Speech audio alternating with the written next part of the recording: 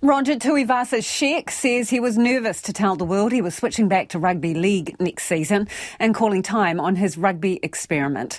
The code-hopping star has spent 3 years playing with the Blues in Super Rugby and made 3 appearances for the All Blacks. From next year, he will return to the NRL with the Warriors, a club he has played for 111 times. As he winds down his rugby career, he's realistic about where he fits in. I'm pretty happy with the way we're going to rugby.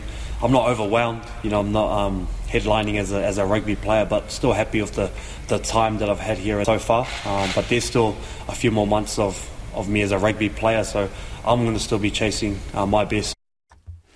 We're joined by sports reporter Felicity Reid now. Felicity, why did Tuivasa-Sheck make this code switch announcement right now? There's been a bit of speculation around what his future holds with his New Zealand rugby contract ending at the end of this year.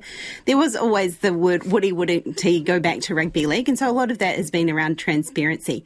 He said today that he didn't want to lie to his Blues teammates about what his future held, because these NRL contracts don't sort of come around overnight. There's obviously been some toing and froing in the background. He's obviously known for a little while that this is what he's wanted to do.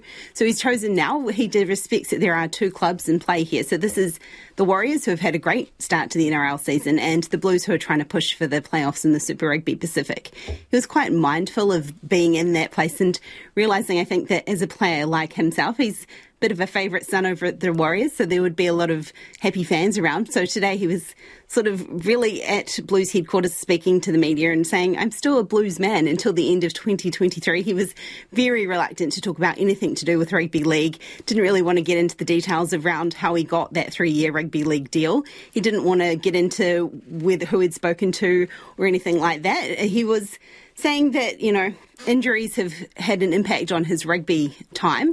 So this, for him, he had offers from Japan and overseas to continue rugby at the end of this, and he's still got some rugby aspirations, wants to get a title with the Blues and still wants to maybe get into that All Blacks Rugby World Cup squad, which going to Rugby World Cup was part of, I think, the reason of why he came to rugby to start with. So he's saying as well that the decision came down to staying in New Zealand. His family's here. He's got 3 young kids. He wants them to grow up with their cousins in Auckland. He's a very proud Aucklander, so wants to stay here. And that's also why he didn't look at any other NRL clubs with making his decision when he went back to league. Hey, the Auckland Tuatara baseball club, they haven't been around that long, so they've been put into liquidation. What's gone wrong? Oh, exactly. So they came into the Australian Baseball League in 2018. They played 1 season, had a couple of seasons off out of the league due to COVID. So that was, again, one of these clubs that couldn't go across to actually play these games. So it's a lot of COVID, and they're also blaming the wet Auckland summer for cancelling some of their games. So the games that they would have had over here, Australian teams came over, played a weekend of games here. So with these, if you had a wet weekend, these games weren't played, crowds weren't showing up, and they weren't getting any revenue. So that's what they're saying is behind the financial strain that this put on the club.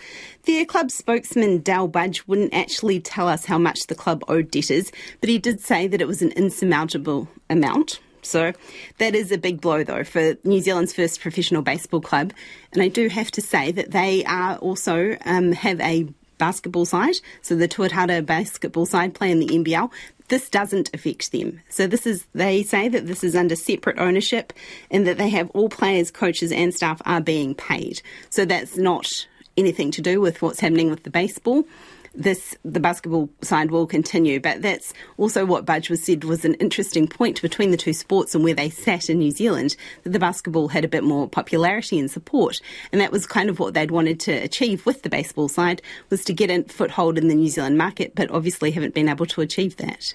Thank you, Felicity. That's Felicity Reid there with our sports news.